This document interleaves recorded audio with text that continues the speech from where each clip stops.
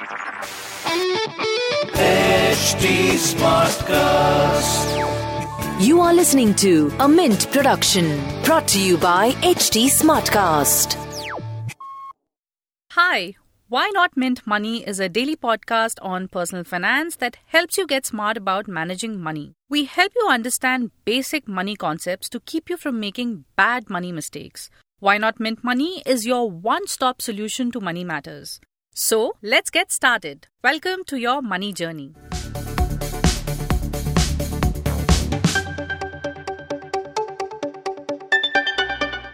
The Reserve Bank of India introduced the concept of Payments Bank for financial inclusion. The idea was to help those people who don't have a bank account. Payments Bank are like any other bank, but they have some restrictions. For example, an account holder cannot hold more than Rs 1 lakh balance in a savings account of a payments bank. But this has changed in the latest monetary policy. The regulator has said that the account holders can now maintain a balance of up to Rs 2 lakh. Hi, I'm Renu Yadav from Mint's personal finance team, and in this episode of Why Not Mint Money, we will talk about an important announcement in RBI's monetary policy on Payments Bank. Let's first understand what this limit means. At the end of the day, a customer should have a balance of Rs 2 lakh or less, but during the day, this limit can be breached. Let's assume there is a business person. During the banking hours, he receives payments from his customers. The funds in the account go over Rs 2 lakh.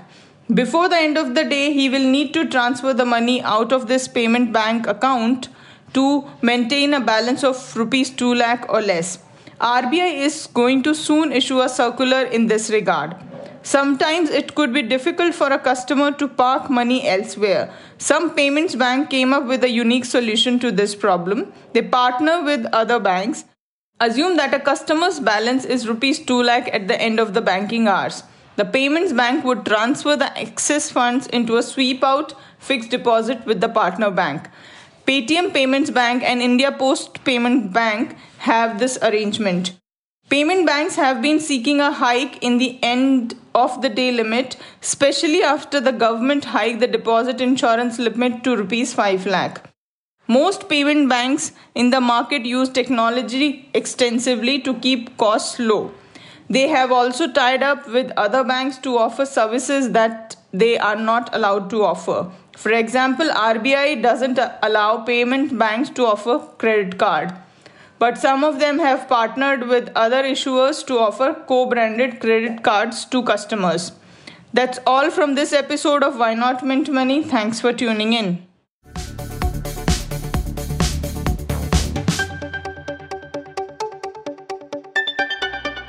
Thanks for listening in. We're also available on livemint.com, and if you're old school, then do pick up a copy of Mint for some insightful coverage.